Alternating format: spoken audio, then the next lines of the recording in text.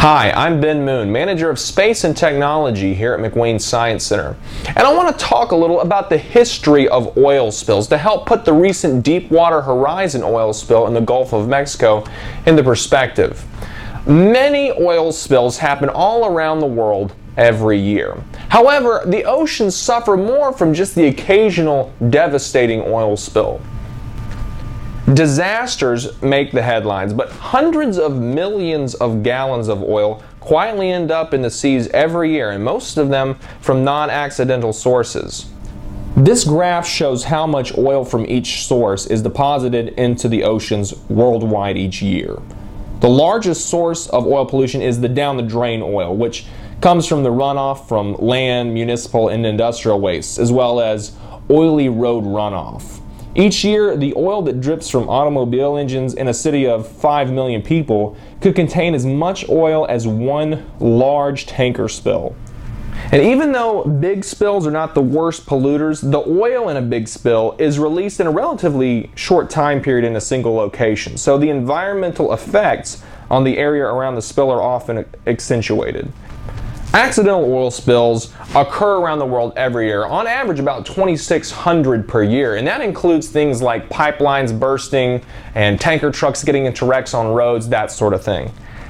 And there are way too many large oil spills to name in this podcast. You can check out Wikipedia's entry on the list of oil spills, and you can see how many large spills have occurred throughout history worldwide. Before the Deepwater Horizon spill, the biggest oil spill in history was not an accidental one, but was created on purpose by fleeing Iraqi soldiers during the first Gulf War. Over 4 million barrels of crude oil flowed into the Persian Gulf.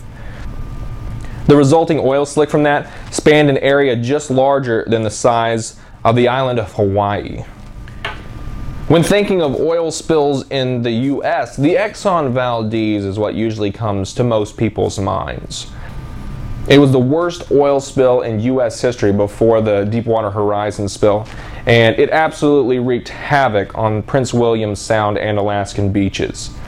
And though the Exxon Valdez isn't even in the top 30 largest oil spills, it still remains one of the most destructive oil spills in history, mainly because of its location.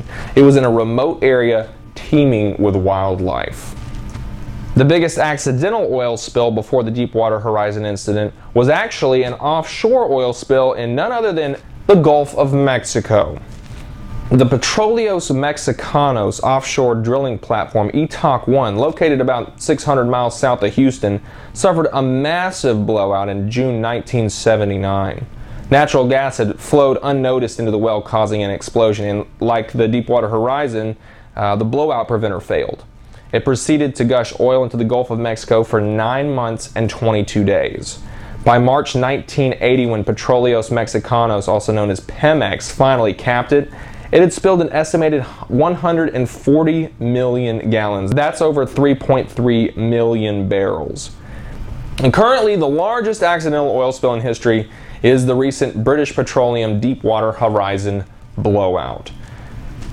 BP's Macondo well spewed oil from the seafloor from April 20th to July 15th, 2010, when BP finally successfully capped the well. And after all was said and done, an estimated 4.9 million barrels, that's about 205.8 million gallons, ended up in the Gulf. The long-term effects of the oil and that 1.82 million gallons of dispersant used on the fragile ecosystem remain unknown, but experts believe they could devastate the Gulf Coast for years to come. So one question you may ask is, if all this oil is spilt each year and we're not able to clean it all up, what happens to it? I mean, is all that oil from the ETOC-1 still floating around in the Gulf even after 31 years? Well, in the initial days of an oil spill, weathering actually helps in the oil spill cleanup.